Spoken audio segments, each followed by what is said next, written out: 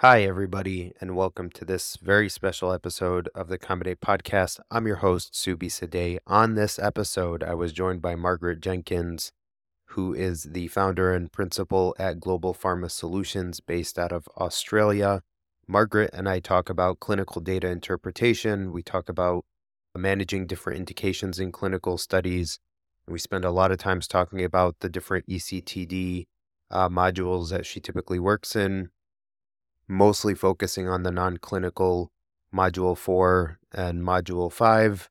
We talk about Pre-IND, IND, Dossiers. Margaret offers a lot of advice on development and growth. I really enjoyed my conversation with her. If you like this episode, please subscribe on whatever platform you're listening on, and feel free to send me any feedback at the form on the website at letscombinate.com.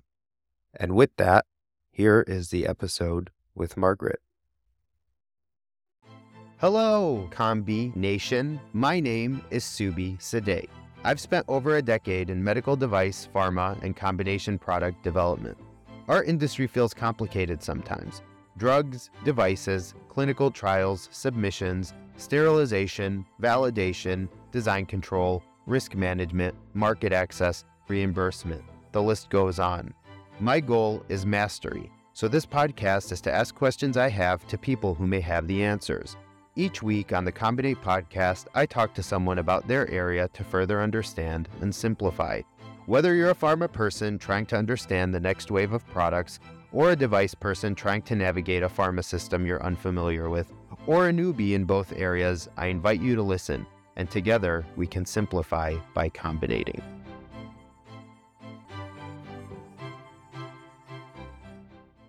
Well, I've been in the pharmaceutical industry now for over 30 years. I started out my career in drug discovery at Wellcome, one of the major multinationals that I'm sure you're aware of in the UK. And I learned a lot of the basics around how drugs are discovered, small molecules at that point, how they're tested, and how molecules are chosen to go further on into non-clinical and then ultimately clinical studies.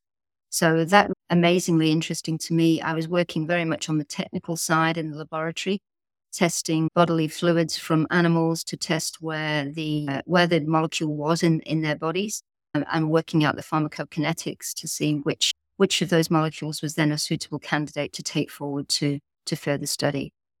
So then, as I say, that was very much bench work. I then left the UK with our family. We made a decision to emigrate to Australia and landed in Melbourne. This is a long time ago, and rejoined Wellcome actually here in Melbourne in the development area at that point. Still working in the laboratory, doing testing on fluticasone propionate nebules, COPD, etc. Again, quite intensive laboratory work for a few years. And then I had my third child. The company did a sort of, a reorganizing exercise. And the development department in the Melbourne, on the Melbourne site was actually closed down. So I really didn't have a job to go back to. But I'd always had an interest in regulatory. And so What did that feel like? To be made redundant. Yeah. It wasn't nice, but to be honest, there was a lot of warning. There was a lot of discussions for a number of months before it actually happened. So there was a department, I think there was 32 of us. The whole department was closed down. So it was no shock when it came, because the discussions had been going on for months. And the company was very supportive in terms of offering help to re-employ us in different areas of the business. So rather than, I think most of us, at least I did, look on it as an opportunity that was perhaps forced on us, but an opportunity for me became, well, what do I want to do next? What have I always been interested in? And I'd always been curious about regulatory, because in the development space, we'd had people from reg come into our department to talk about what's the next step when you develop a product, how do we register it? And I thought, oh, that's interesting. I wouldn't mind trying that. So I then went for an internal interview in regulatory and managed to secure what we call a secondment to regulatory at the same company. And knowing that I had no job to go back to, so it's an interesting secondment. But So I had to really go all in and really try and make regulatory work. And sure enough, when I got there, sorry, you laughing? Yeah, well, it's like backs against the wall, right? So you better love it. Better love it. Yeah, no choice. So I had to jump in with both feet. And I did find actually that once I was in regulatory, I could then, some people within the industry are not clear on what regulatory does. But what I realized when I actually got there and rolled my sleeves up and started working, I realized actually what you need to do is you need to draw on your background. So every little bit of experience that I had in terms of my drug discovery and drug development experience, working hands-on on the lab, doing testing, looking at specifications, validation reports, all that kind of chemical testing. It really put me in good stead to understand the data that I then had to review in regulatory. So it was actually, I found quite quickly it was a really good fit for me. And working on that side of the technical side of regulatory really interested me. But then I started to want more. I said, well, I've worked on the bench now for a number of years. What else is there in regulatory? What else can I get involved with and put my mind to? And what else is involved in the dossier? So the dossier obviously is a huge document that is a number of documents that's submitted to various different agencies around the world, including the FDA, TGA in Australia, EMA, etc. So in that spirit of all in and no other option, I just learned the structure of the dossier off by heart. I would recite it to myself and try and understand where everything went. Where did the chemistry go? Where did the specifications go? What's the manufacturing section? Where does that go? What does it look like?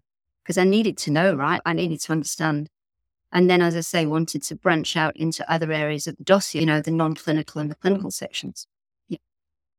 I'm just imagining you with flashcards. Yeah.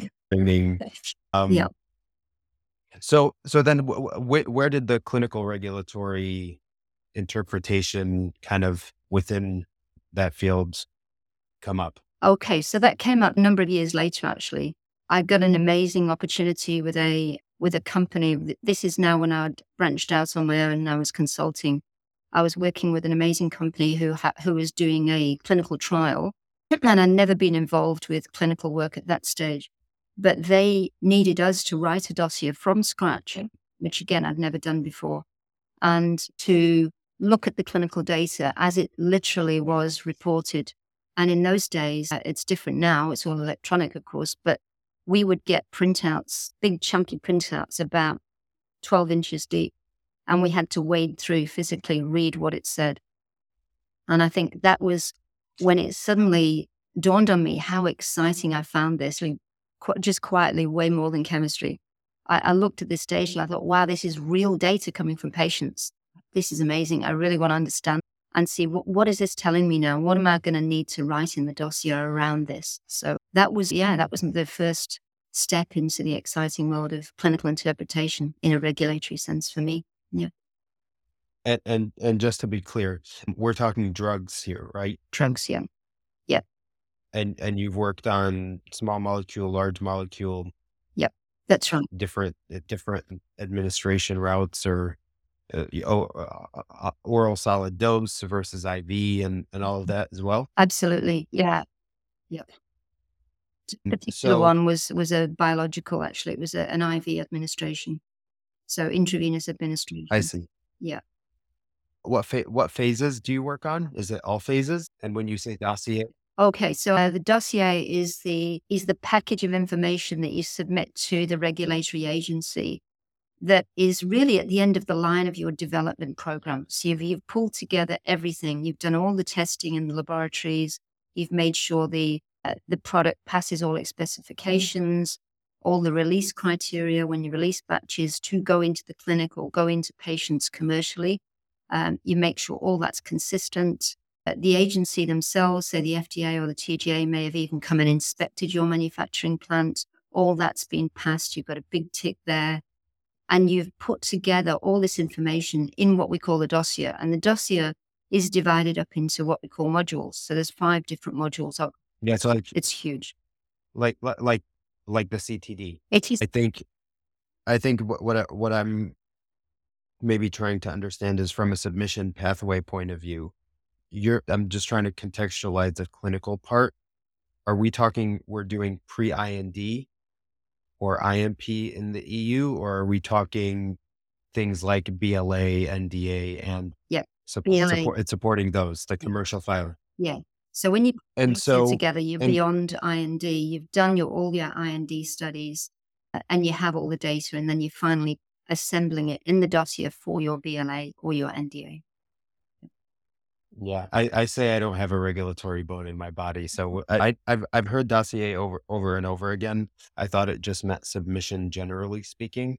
Are you saying normally it's like the pre-commercial authorization Exactly. submission package is dossier? Excellent. Okay, very good. Yeah. So what module is clinical data in? Okay, clinical data is module 5. So the actual data goes into module 5. Non-clinical is module 4.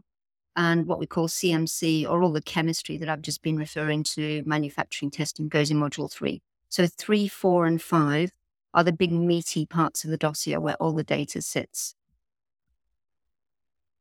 I've only worked on module 3 personally. Yeah. And so non-clinical data is what? Is anything that's not clinical. So it might be in vitro studies, it might be animal studies supporting the safety of the molecule. That's still a requirement, although there's discussion of trying to do away with animal studies, which would be a wonderful thing. However, that's still a requirement. Yep. And so non-clinical means non-human, Yep. but supporting the safety and efficacy. Correct. Yeah. Whereas module 3 is all of the functional performance and assay drug characteristic testing, Yeah, USP absolutely. testing in that. Yeah, that's right. And clinical and CMC will usually go along in parallel. Non-clinical is very important because you have to do that before you go into the clinic to make sure that the drug is safe and that you have a signal. And usually helps to elucidate the mechanism of action of the drug as well before you go into the clinic. So you're saying that the gathering of the data for the modules is not in order. It's Module 4 is you have everything to fill out module 4 before you go into the clinic, and then you go into the clinic, and then you can fill out module 5. But for you to even get into the clinic or do module 4, you need to gather some of the items that would feed into module 3, kind of thing. Yeah.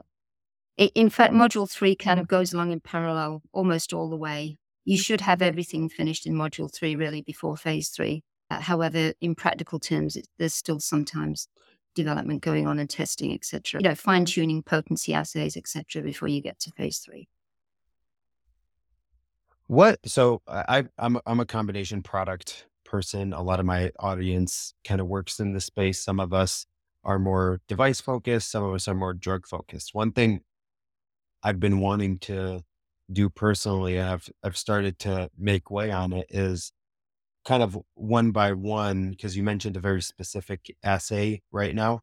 I've been wanting to at least conceptually build my understanding of all the different standard test methods that a DP would go through. Do you have any recommendation for learning those, barring getting a week in the lab or a couple weeks in the lab, just to people? I was going to say, Subi, actually, learning on the job is probably, there's nothing better than that, really. That's how I learned from various different experiences, understanding, for example, in the respiratory area, doing a test called cascade impactor, which actually mimics when you inhale a powder, it goes down the different levels deep into the lung. And we had a test called the cascade impactor in the laboratory, which mimics how the powder goes down into the different levels of the lung. And I don't know that I could have understood that if I'd read about it. I think I really needed to touch and feel it and do the test myself. So I think that might be my advice to you. It probably makes it harder in some ways, doesn't it? But I learn a lot by doing. I think a lot of human beings do learn by doing, physical experience rather than reading. Yeah. Sure. So I guess nowadays, do you find yourself mostly focused in module 5 work? Are you doing whole submissions? Like, where's your split? Generally whole submissions, but my team will work on different parts of the dossier at the same time. So we do write all 5 modules of the dossier, but yeah, my sweet spot is the clinical. And I should mention that module 3, 4, and 5, as I've outlined, are where the meaty, all the data sits for chemistry, non-clinical, and clinical. However, there's module 2, which we haven't discussed, and that is where you actually summarize and provide overviews of all that data for the benefit of the regulatory reviewer, because the regulatory reviewer can wade through all the data that you've generated over the years in 3, 4, and 5, but they really need to have an overview from an expert. And that's where module 2 rather comes in, where the expert provides an overview of the chemistry, which is literally just a summary, the non-clinical, which is a summary and an overview from a non-clinical expert, and also an overview and a summary of the clinical in module 2. And that's generally the reviewer likes to go to that because it's one of their peers, it's an expert in the area giving an overview, and they sign off on that and say that I agree with this data. There's formal processes that had to be gone through as well. So I suspect module 2 is the last one to be finalized? Yes, generally, absolutely right. Yep. Yeah, because everything else has to be locked down. Yep. So can you walk me through module 5? Well, module 5 is basically, off the top of my head, I can't remember exactly all the steps, but it's module 5.1.1.2.3. And the area that really is important is module 5.1.3, which is where all your efficacy studies are. And basically, not to put too fine a point on it, it's really just dumping the data in there. You put all your clinical study reports in there, any studies of pharmacokinetics, which often are done on new chemical entities or new biological entities, if they're relevant, by the way, before you go into the clinic to do efficacy. So you want to test what happens to the drug when it's in the body. How is it metabolized? How is it absorbed, distributed, metabolized, excreted, etc.? What's the half-life? When does it reach peak plasma concentration, etc.? So that's usually done before you do efficacy, and that all sits in module 5 as well. So as you're talking, maybe some things are clicking for me, and correct me if this is completely wrong. So module 3 is performance spec. What's the recipe? Have you made it against it? Validation, all that stuff. Module 4 is safety. Module 5 is efficacy. Essentially, module 5 is also clinical safety as well. So module 4, going back to module 4, as I mentioned, has to be done before you get in the clinic. You occasionally have to backtrack. Occasionally agencies make you go back and do some more animal study, but generally, hopefully not. So you do all the animal studies to do safety, but also signals of efficacy in early animal studies and also mechanism of action. So it's quite important if you can find out how the drug works. And then when you move on to clinical, you then also testing safety as well, because you need to test it safe in humans. You've done a lot of animal studies to show you have a huge safety margin at the doses that you'll be dosing into humans. But when you do get into humans, you then need to recheck, make sure it's still safe at those doses, as well as obviously The terminology is not coming to me. It's not dose response. It's not dose setting. It's how do you know the max dose that's tolerable from a safety point of view? in humans. It's like, yeah, what's that called? Yeah, so that's the maximum tolerated dose. But generally, you'll have as I say, the non-clinical will inform you. So you usually go way beyond the clinical dose in your non-clinical studies. And just to frame this, I'm not a non-clinical expert, but it's just very high level. So then you've got an idea of what's We're all experts in the making, aren't we? we are. We're all on a journey of learning, aren't we? Yes, absolutely. Every day. So in humans, then basically, perhaps if I very briefly go through the phase 1 studies in humans is generally first time into man. When you're dosing what you believe will be a safe dose. You're checking safety primarily. Also, as I mentioned, pharmacokinetics, what happens to the drug once it's in the body. Then you move into, once that's successful, you then have an idea, okay, this dose is safe. But then you move into phase 2, because then you want to know, okay, this dose is safe, but could there be higher doses that are then showing, that are also safe, that are showing greater efficacy? So then you look at dose ranging studies in phase 2. That's it. Is that what you were looking for? Dose Dose ranging. That's what ranging. I was There you asking. go. That's what I was looking for. Dose ranging. So what you're looking for, Subi, is the minimal clinically effective dose.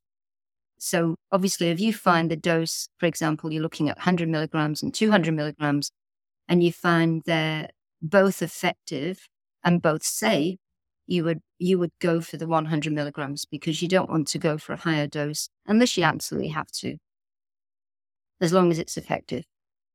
And then you move on to phase 3, where you scale up for larger populations, and you home in on the population that you really want to treat.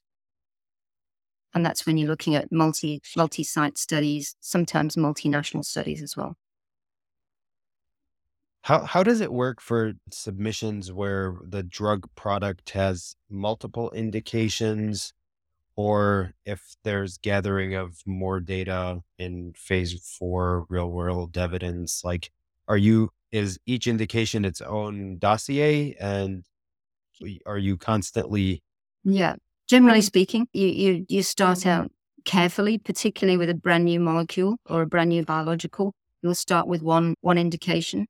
And yeah, it can confuse the issue if you try and study more than one indication together, because generally each indication, the drug will work in a particular way. It may work in several different ways. Some biologics, for example, cell therapies, have multimodal mechanisms of action. And so for that one cell therapy, you can develop the one product or similar cell therapy products, and they will work in different ways in different disease models and different populations. So it's really important to treat them separately and study them separately so that you can get a clear picture of what's going on. The patient population is module 1, is it? The patient population is your humans that you're studying. So, for example, But I'm saying, where do you set that? Like, where's the intended use indication set? so that's in Or module. what are, Yeah. because, So that's your it's in 5. Yeah. So your Okay. patient population are the humans that you want to study. So who are they? If we take heart failure as an example, there's very varying types of heart failure with reduced ejection fraction, heart failure with preserved ejection fraction. And in particular, what are you studying? Are you studying mild heart failure, early heart failure, where patients have just started to experience some symptoms?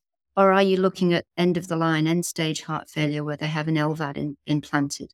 That is your patient population. And sometimes you can develop a molecule that is, you see a signal in animal studies, and then you think, well, I'll study all heart failure patients. And then you find, that's not happening in the patient population. When you get into humans, you find it's not quite as effective as you thought. And then you realize, actually, this molecule is best for end-stage heart failure or for early heart stage failure. So then you do another study and you focus just in on that population. So that's the population that I'm referring to, the humans in which the molecule works best, essentially. And then the real world evidence, or phase 4 Phase 4. studies? Yeah. So that's after you get regulatory approval, generally speaking. Then you can study it. Sometimes you need to do a post-approval safety surveillance study. It might be for safety. But there's also guidelines, and this is not really my area, but again, this is an area of learning for myself, where I want to understand real-world evidence. And some cities across the world are actually putting out guidelines on real-world evidence. The US FDA has a guideline where they're starting to actually accept where this molecule, whatever it might be, is already used in humans, and there's evidence out there that it's safe and effective. And that potentially, there's discussions, as I say, it's still underway, it's still under development at the moment, where the agencies around the world may in fact accept that as evidence of efficacy and safety in a dossier. So that's quite a reasonably new development, although it's ongoing. And then what about maintenance? Like, once a dossier is approved, is there maintenance activities that where the annual reports and stuff come in? Or Absolutely. Yeah, absolutely. So for the US, there's annual reports, of course, any changes that you make to the product and the way it's made. So for example, quite often when you've manufactured something, you have regulatory approval, you then might have some efficiencies that you'd like to introduce into the process. Or you may want to scale up the process, for example. you find that there's great demand out there in the marketplace and you need to double the size of your batches. That is also a regulatory activity. So you need to put a submission in. And it's what we call a post-approval variation to vary the conditions of approval, just to show that I'm scaling up the batch. However, everything is still the same. It still meets the same criteria, the same release specifications. It's still stable on stability, etc., on storing over time. What would they look for? Like, is that where comparability studies are used? Generally speaking, Or yeah. So if you take the batch increase example, quite often you need to show existing batches, and that means batch data. So batch release data, all the testing for that batch before you made the change, and then after you made the change, showing that they're comparable. Yeah.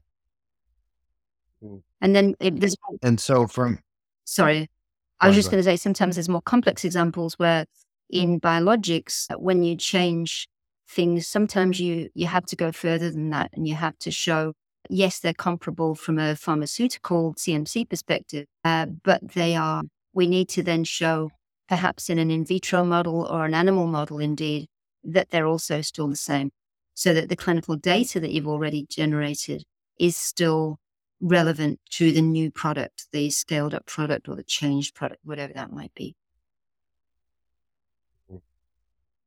And then in terms of do post-approval studies feed into the CTD, or the CTD is a point in time once it's approved, you're done? No, you're actually never done. It's the CTD. So once you submit the CTD, you have what we call a tracking sheet, which shows that it's called 0000, I believe, is your first submission.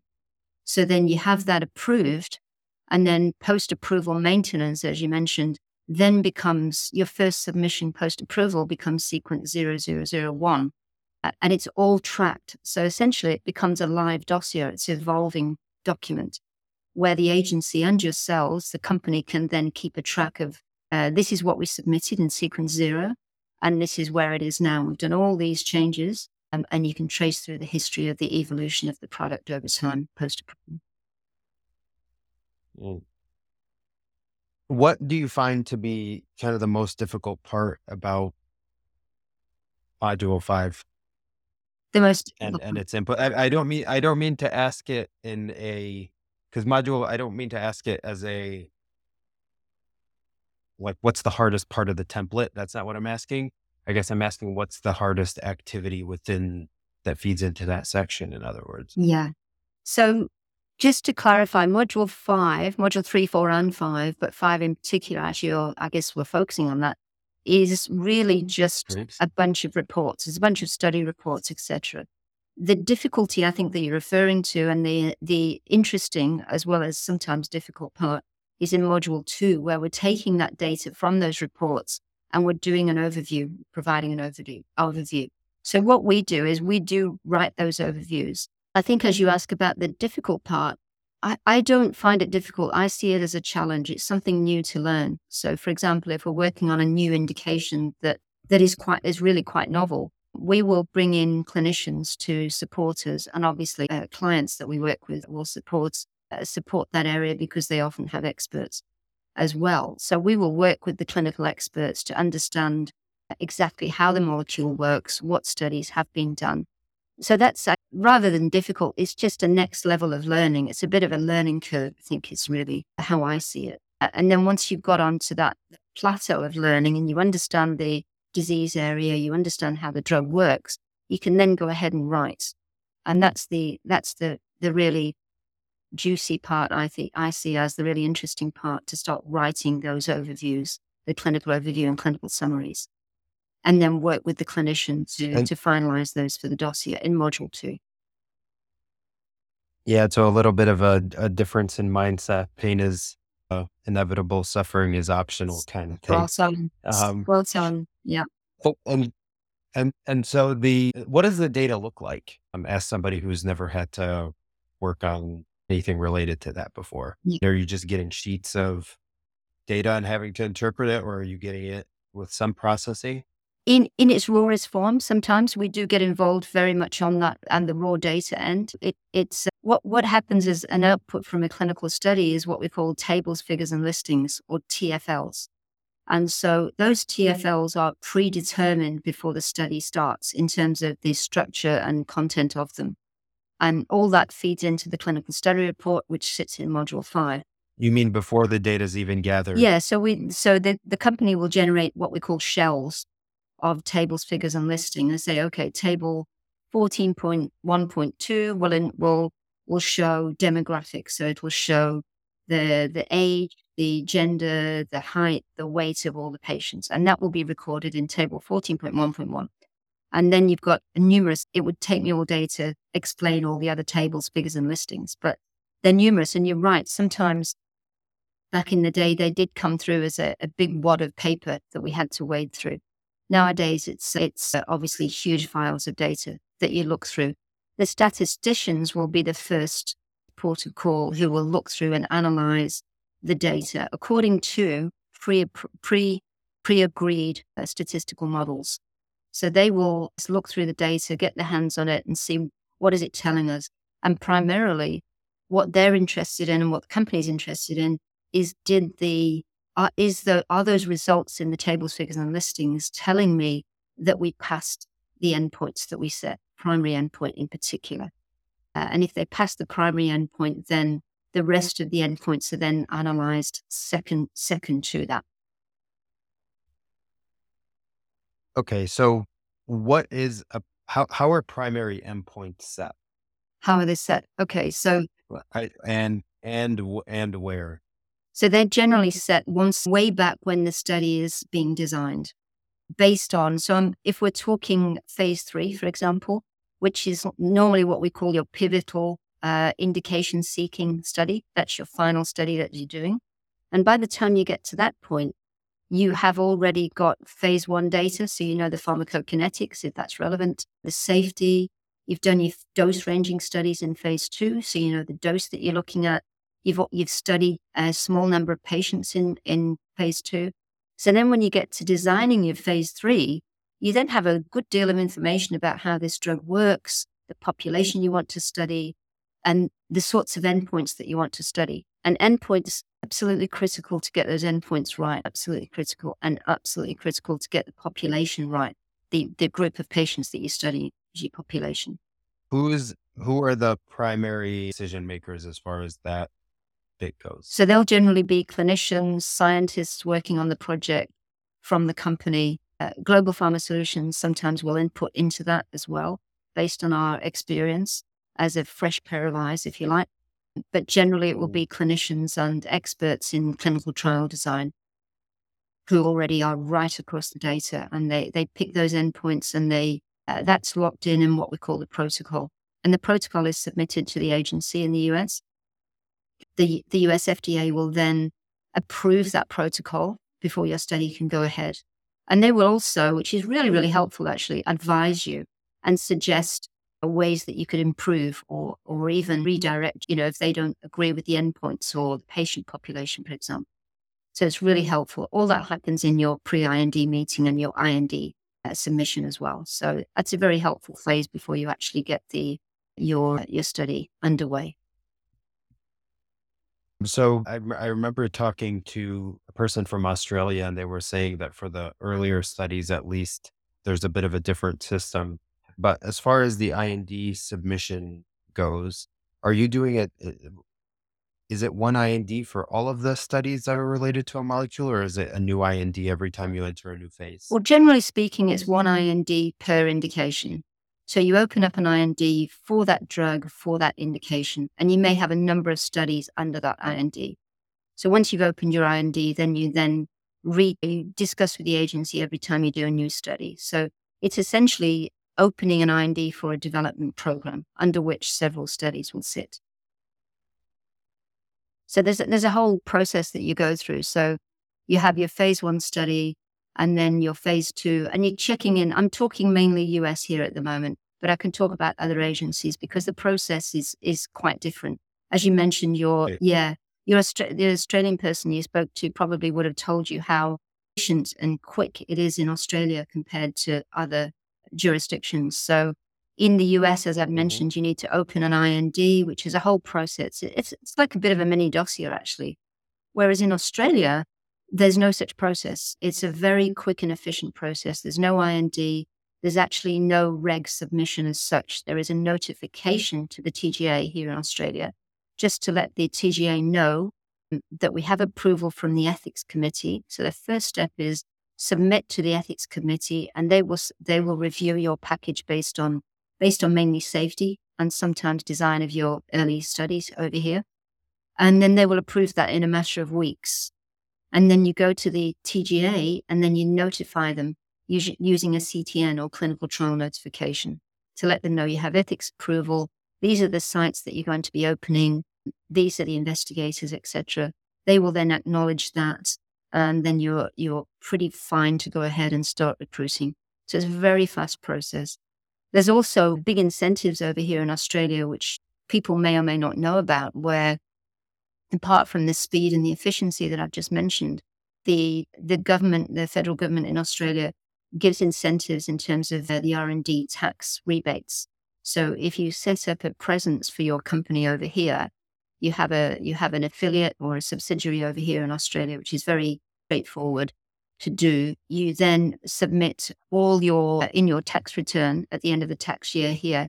You submit all your financials to the government, and you can potentially claim up to 43.5% of all your research cost, which includes all your clinical studies as well.